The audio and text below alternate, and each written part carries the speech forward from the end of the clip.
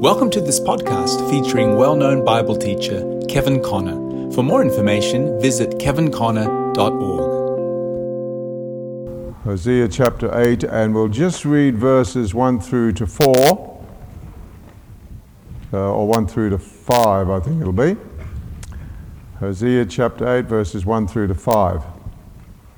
Everybody got Hosea? Page 1121.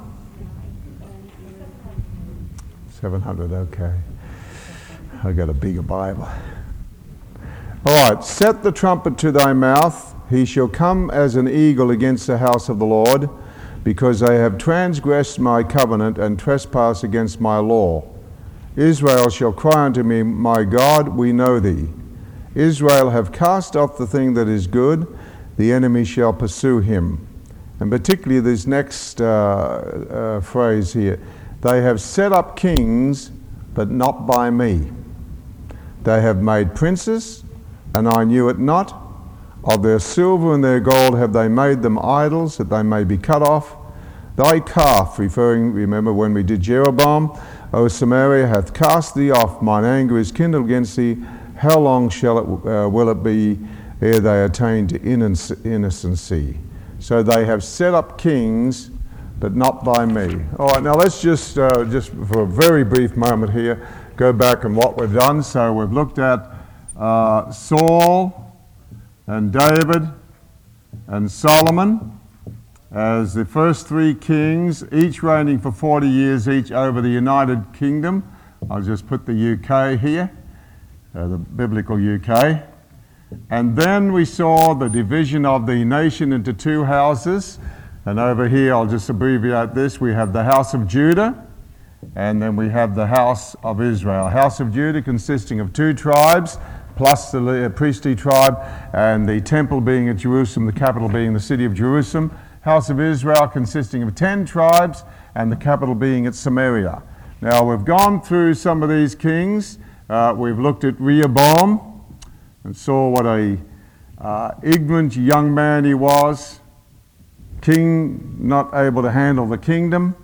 And then we skipped the next king, but we looked at Asa, who was a pretty good king, but at the end bombed out there and got mad at the prophet of God when the prophet rebuked him.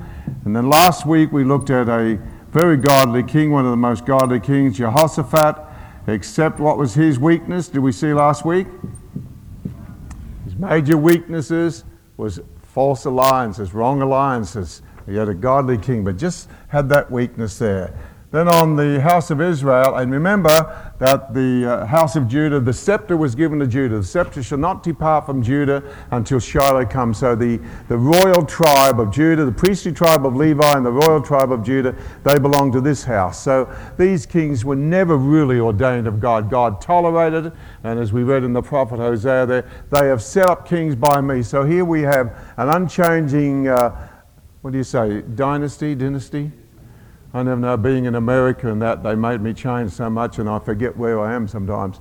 So, dynasty, okay? An unchanging dynasty here, but we see they had a continuing changing dynasty there, assassinations, getting dead drunk, committing self-suicide. I mean, just a wild, wicked bunch. Now, the kings we've looked at over here is Jeroboam, and he was just a bad guy, and we saw that every king in both the houses, house of Judah and house of Israel, were judged by David. They were either as David, a man after God's own heart, or they were as Jeroboam. So Jeroboam set the fashion. And then in one night we sort of dealt with 5 kings. So we have Nadab of Jeroboam, bad guy, assassinated.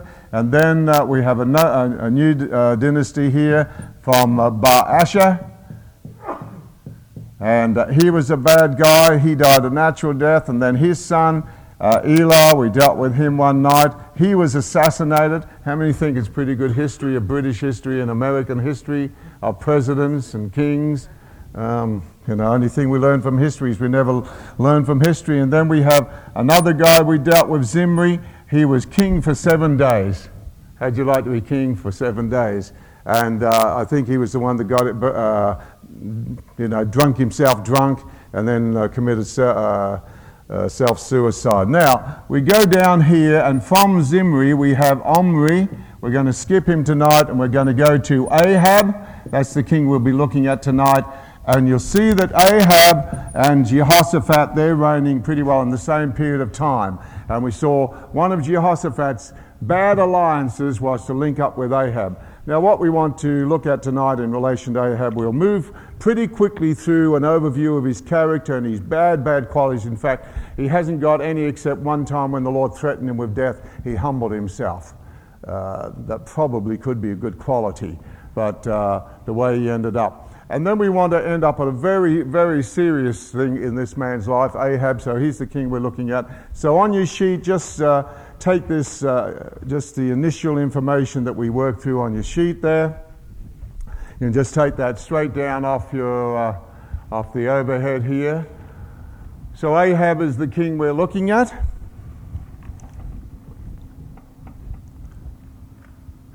And the scriptures that deal with him, in fact, quite a number of chapters are given to this king. Some kings have more chapters than others, and others very few. But there's a lot given over this king because the prophet, as we've seen, all the kings are judged in relation to two particular things. Number one, the prophet of God, which is the word of God. And number two, their attitude to the house of the Lord. I hope you picked up those thoughts we've shared on previous occasions. So every king was judged on their attitude to two things: the prophet, who represents the word of God, and the house of the Lord. All of us, as kings and priests, we are judged on our attitude to the word of the Lord and to the house of the Lord, which today is the church, the people of God. So those two things, and everybody's judged according to that, word of the Lord and house of the Lord. So Ahab is his name. One of the interpretations of his name means a friend of his father, and he sure was. He was a bad guy, as bad as Omri, as we're going to see tonight. So really bad. All these kings are just a wicked bunch.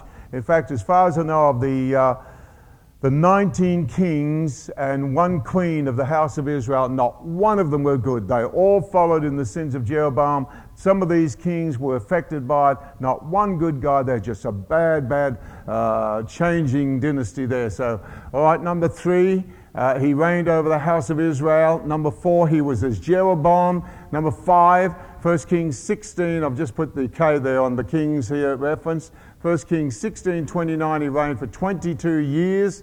Number 6, we have, as far as I know, I haven't been able to discover what age he was when he took the throne. And then number 7, he was son of Omri. Okay, so they're the simple introductory remarks we have right down through to 7. All right, now, I'm going to put on the overhead about 12 bad points about this guy, and this guy is really bad. And then I want to spend the most important time on the latter part of his life, how this man, because, and this is going to be our main lesson, not because he didn't have a love for the truth, God sent him a lying spirit. So, and it came through prophecy. It's going to be a pretty heavy chapter, so let's move reasonably quickly through this. And all I want you to do is take down the fill-ins here. I'll just comment. So if you can listen, write, do everything at the same time, you'll be doing wonderful. Everybody said amen? Amen. Thank you. All 6 of you. Everybody said amen? Amen. Okay. All right. So here's the negative and the evil qualities about this man. Number 1. He did evil in the sight of the Lord above all that were before him. That is really bad news. He did evil in the sight of the Lord above all that were before him. And where I've just put the K, that represents the kings. In fact, as we've said on previous occasions, the book of Kings mainly deals with the kings of Israel and from a kingly, earthly point of view. The book of Chronicles deals more with a priestly point of view and from God's point of view. So though there's an overlap, you'll see Kings deals from a kingly point of view, earthly from man's point of view, but Chronicles deals with God's point of view. It's a priestly point of view. One has to do with the prophet, one has to do with the house of the Lord. So most of this is in the book of Kings. So number 1, he did evil in the sight of the Lord above all that were before him. Number 2, he walked in the sins of Jeroboam. He walked in the sins of Jeroboam. 1 Kings 16:31. And we'll see the significance of this number 3. He took Jezebel to wife, and Jezebel, she was the daughter of Ethbaal, king of the Zidonians, a wicked, wicked woman, as we're going to see on a subsequent point there, took his wife as Jezebel. And that whole Jezebel spirit, today the equivalent would be militant, murderous feminism. Number 4, we're told that he served Baal and worshipped him. So Baal, the greatest Canaanite god of the different gods, they had different idols and different names but Baal worship was one of the worst ones, and worshipped him. And it's interesting that you'll find that the God we serve is the one we worship. When the devil tempted Jesus and showed him all the kingdoms of this world, he said, all these kingdoms will I give you if you will fall down and worship me. And the Lord said to him, it is written, thou shalt worship the Lord your God, and him only shall you serve. So, the God we worship is the one we serve. Who are we serving? What are we serving? That service and worship are always linked together in many, many scriptures. Number 5, he built an altar for Baal in the temple of Baal. A house, the New King James says the temple. So a temple of Baal. So he sets up his altar, as many of these kings did. They all had their little altars and private little devotions that side of the ocean. So build an altar for Baal in the temple of Baal.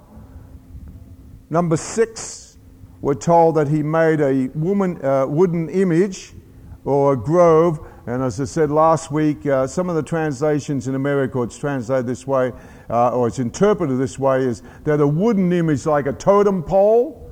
Those of you who've been to New Zealand, if you've been to America, you've been to an Indian reservation, or you've seen John Wayne, some of those guys in the Indian things, you'll see the totem poles. Many of them worship, so it's an idol thing, a wooden image, so totem poles of their different gods. 1 Kings 16:33. And then it repeats this again in number 7.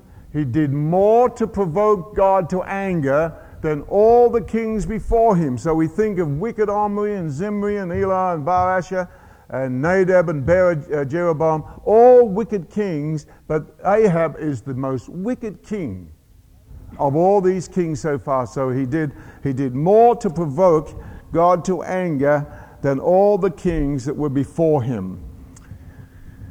Now, number 8 is not attributed to him particularly, but it was in his day, and it's an interesting thing here. Way back in Joshua chapter 6, you needn't turn to it because of what we want to cover here, and just in an overview of a character study. In Joshua chapter 6, when Joshua was sent to conquer the city of Jericho, and the children of Israel marched around 7 times, and so forth, in Joshua 6:26, we're told, and Joshua adjured them, or charged them at that time, saying, cursed be the man before the Lord that rises up and builds the city of Jericho.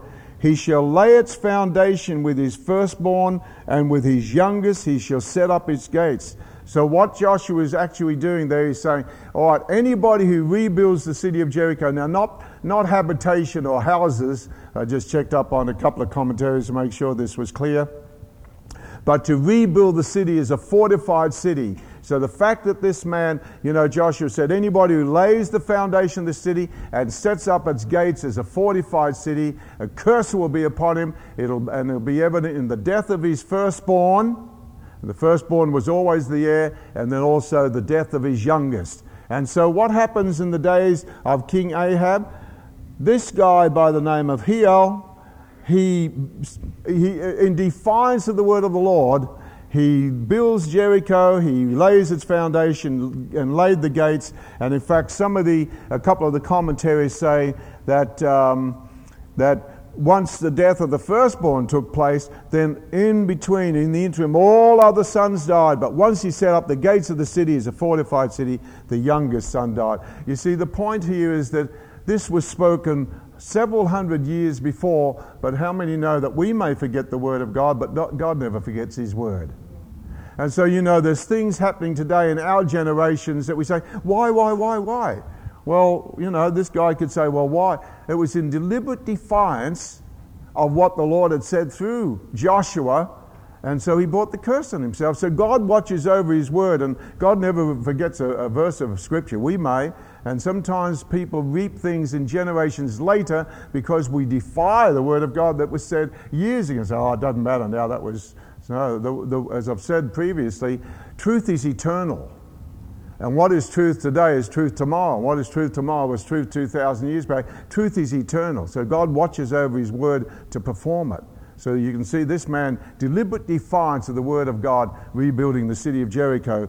Now, it's not directly related to Ahab personally, but it's right in those verses there for some reason. All right, number 9, there's several things I want you to pick up here.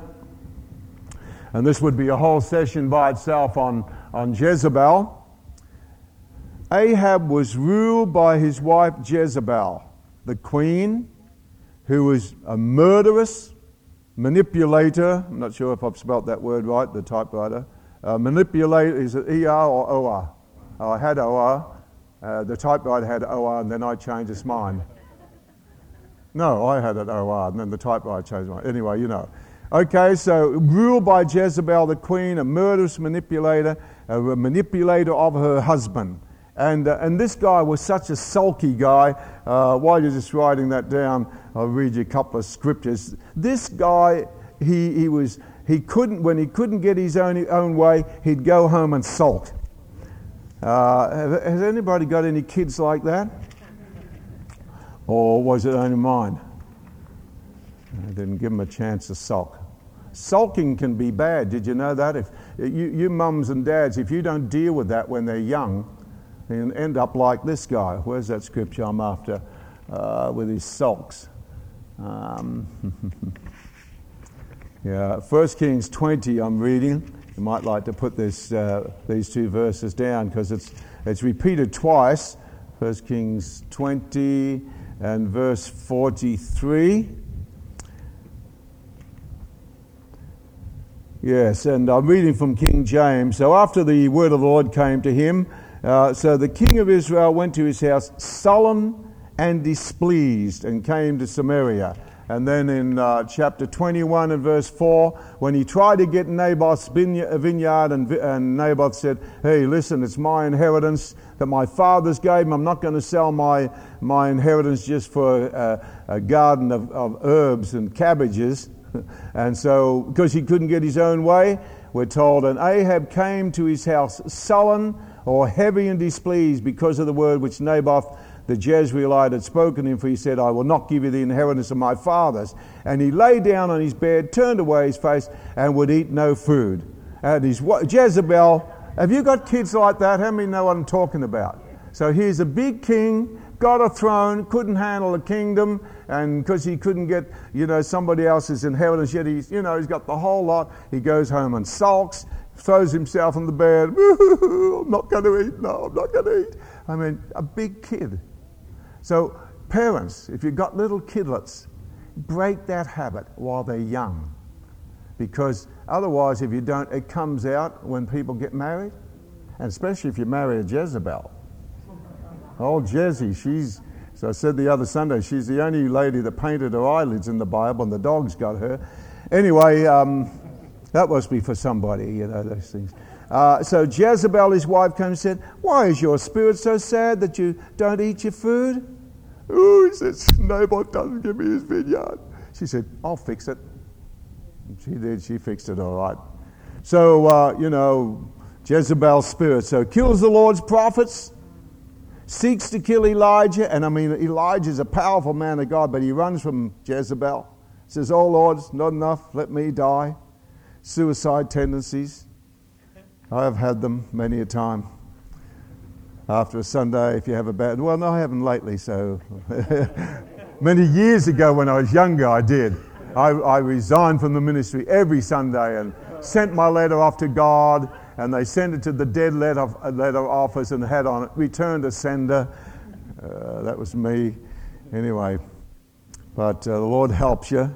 But, Elijah, great man of God, call fire down from heaven and slaughter 400 prophets of Baal 1 minute and then runs from one woman. Amazing. We men are funny things, aren't we, ladies? No? You're scared? And he kills Naboth. She kills Naboth through false witnesses. Got a letter, forged her own husband's signature in the seal, and then got these false witnesses to lie against Naboth and killed him. And then she controls and manipulates her husband. In fact, in verse 25 it says, what chapter I'm in? 1 Kings 21. So much material in these guys. And verse 25, but there was none like unto Ahab, which did sell himself to work wickedness in the sight of the Lord, whom Jezebel his wife stirred him up. Stirred him up. Boy. Okay, number 10. He feared Elijah, and Elijah is the prophet, and you'll find that this man Ahab, he has about 4 men of God. He has Elijah as a prophet of God, often coming to rebuke him and deal with him. And he's scared to death of Elijah, but when he gets home and talks to Mrs. Jesse, she scares the life out. Don't you worry about Elijah, I'll fix him.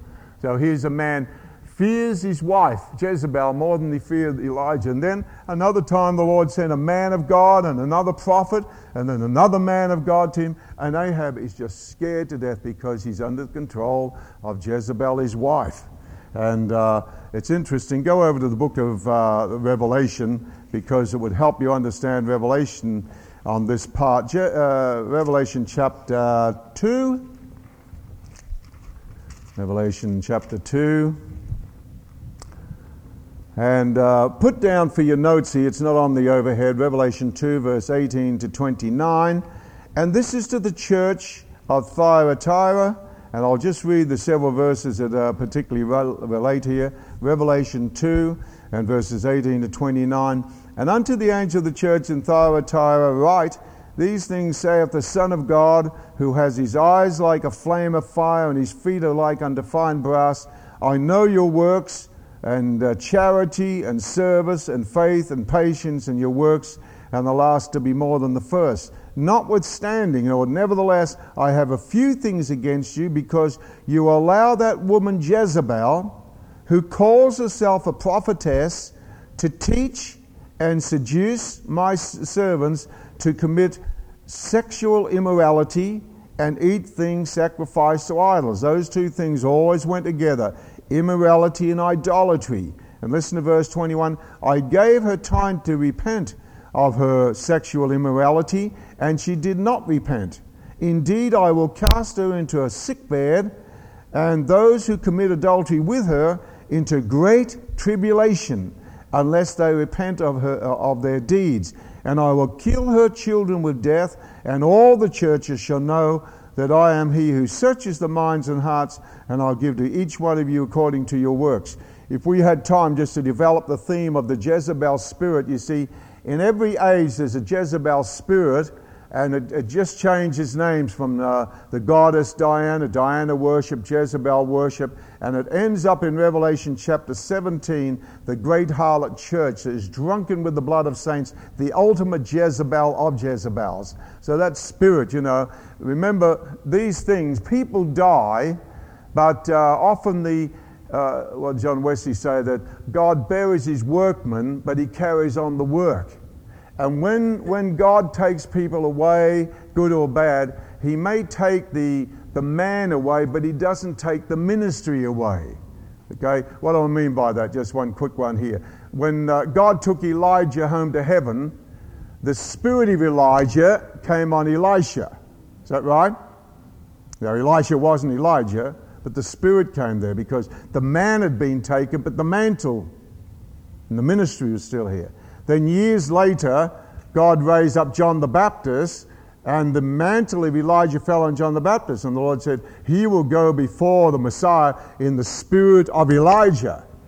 And then in this end of the age, I believe there is a measure of the spirit of Elijah on, great men of God like Bill Gothard and some of these men who are turning the hearts of the fathers to the children, hearts of the children to the fathers. So that ministry, so God moves the men but he doesn't destroy the ministry. The ministry doesn't die with the man. And so in the book of Revelation, you see ministry of Elijah just before the coming of the Lord. So those things happen. Now, it's the same thing on the negative side. Jezebel, Antichrist, and so forth. All right, let's go to number 11 and 12, and then our last few moments, I want to spend the most of our remaining time on here. Number 11, repeating again, he sold himself to do evil in the sight of the Lord. Twice in those two verses, he sold himself.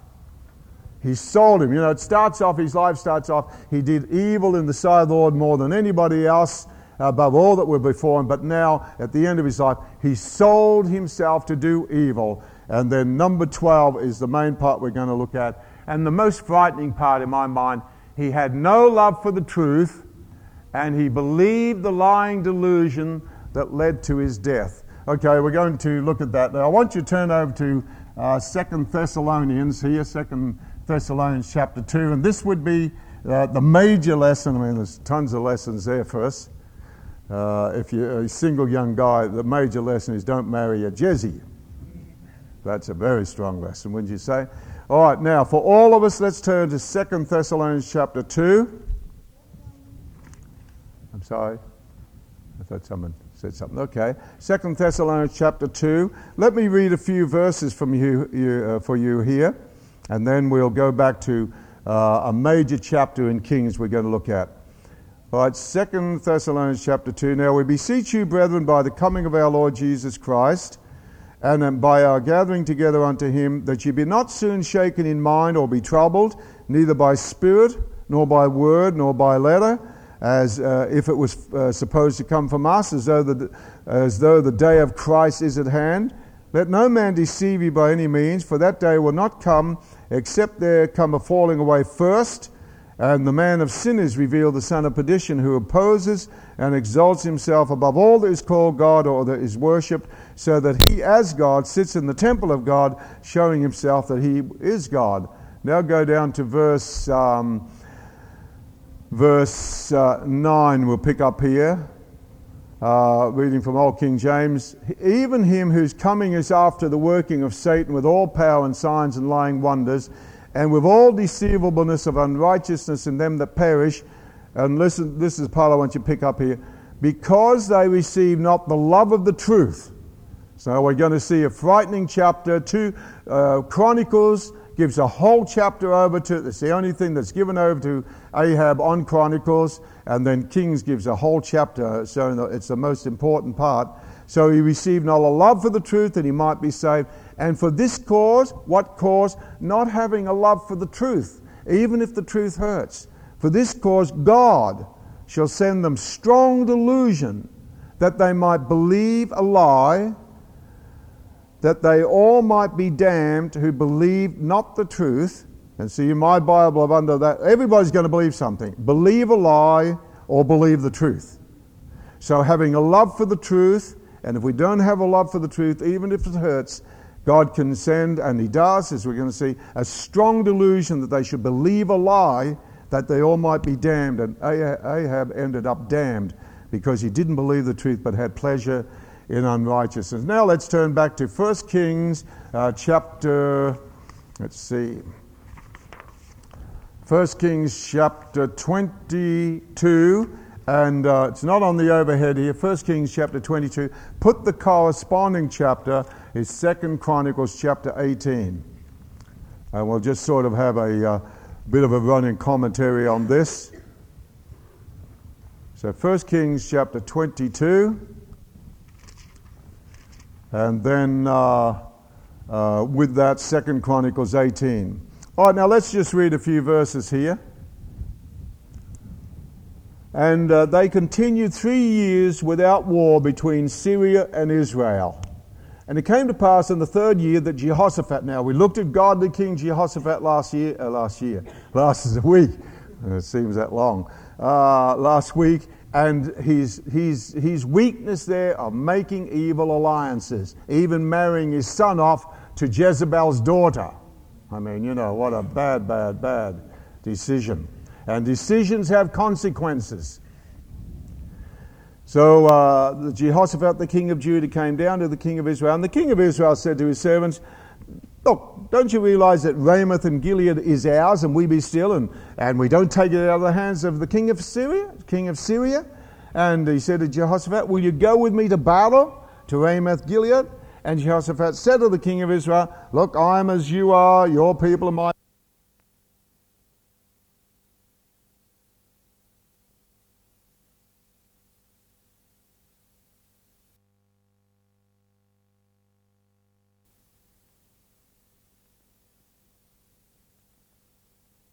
Now notice Jehoshaphat. Now remember, they're the two guys we're looking at here. Jehoshaphat, who we looked at last week, who's a good guy.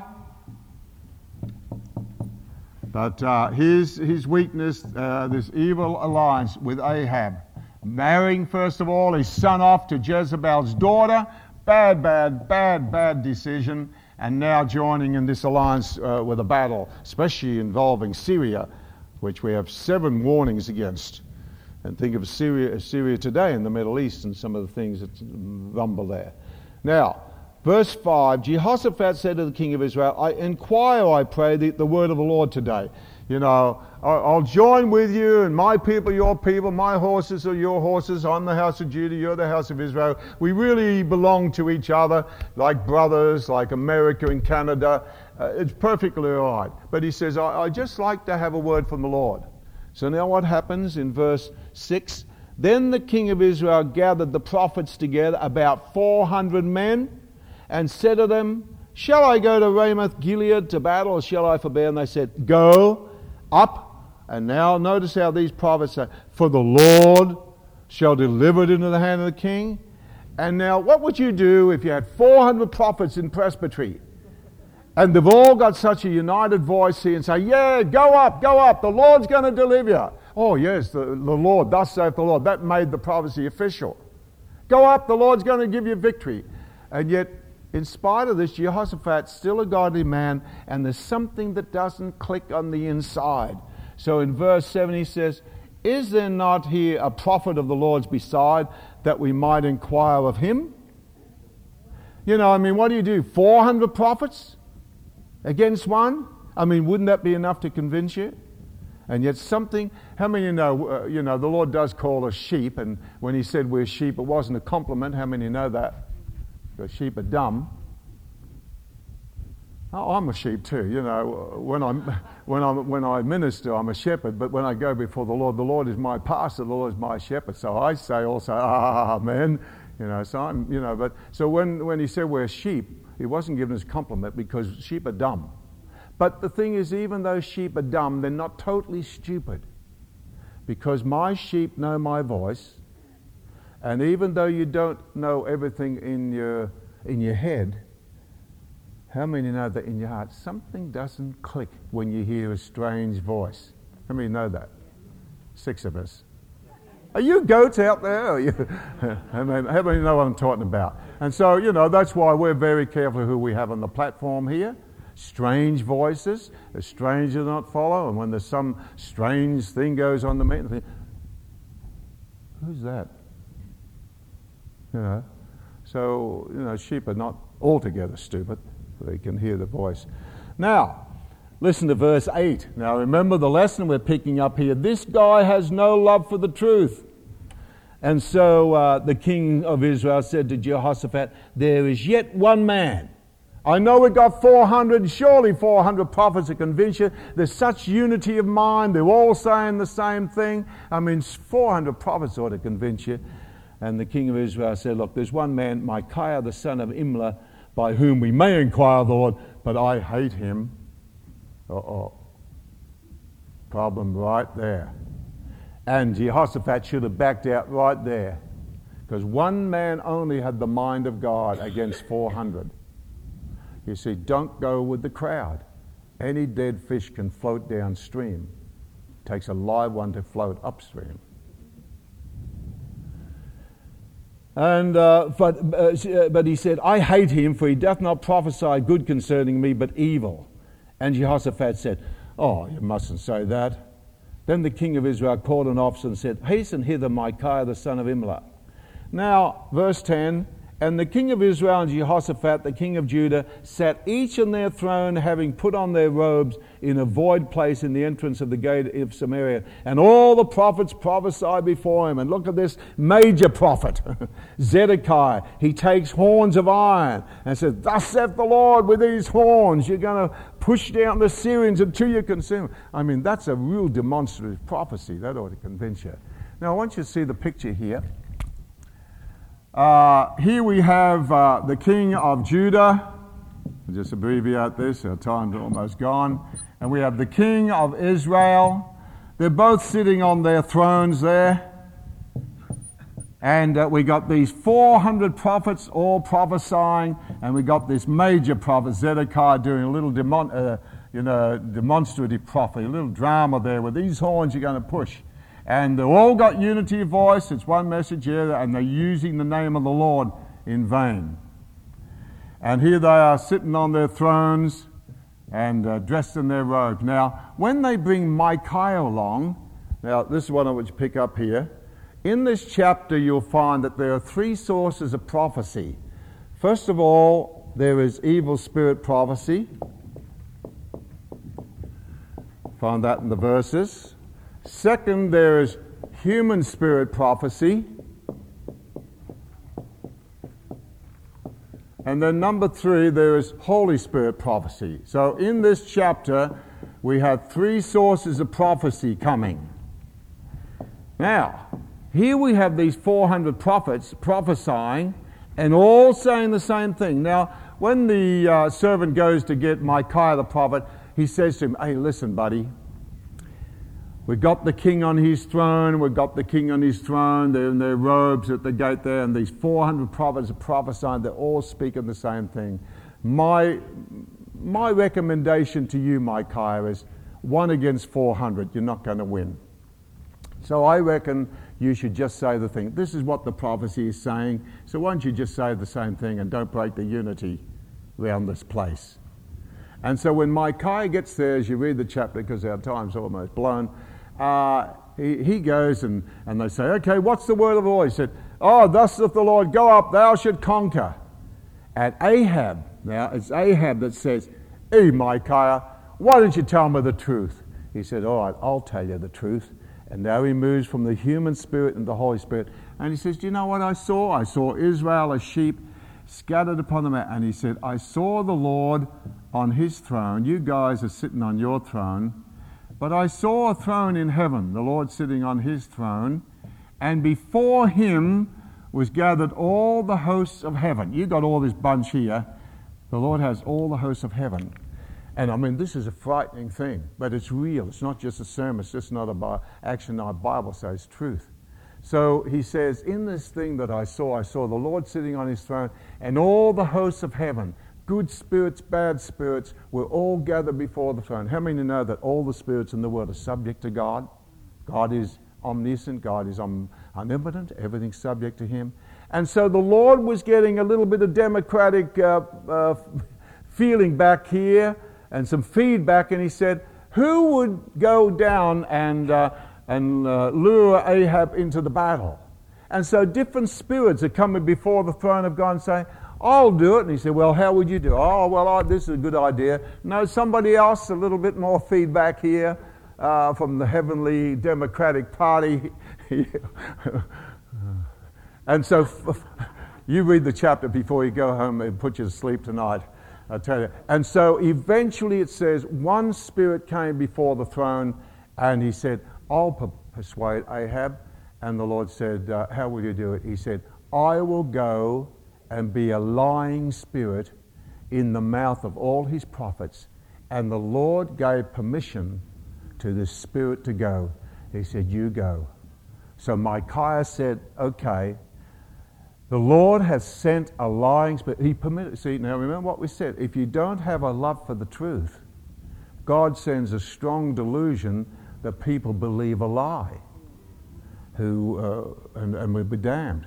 So a lying spirit, he said, God has permitted or sent a lying spirit into the mouth of all your prophets. And so what does Zedekiah do? Zedekiah comes over to Micaiah and whacks him across the face.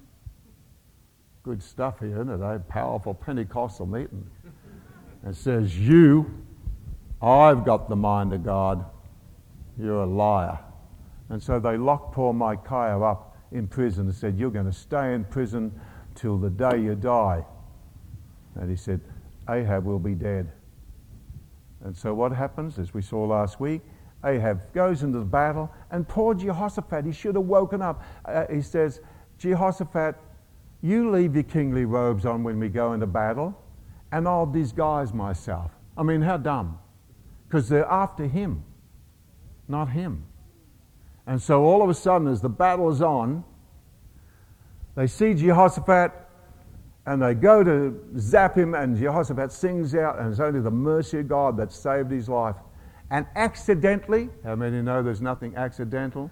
Providentially, a guy's just shooting an arrow for sheer fun at random, we're told, and it zapped Ahab, and the prophecy came to pass.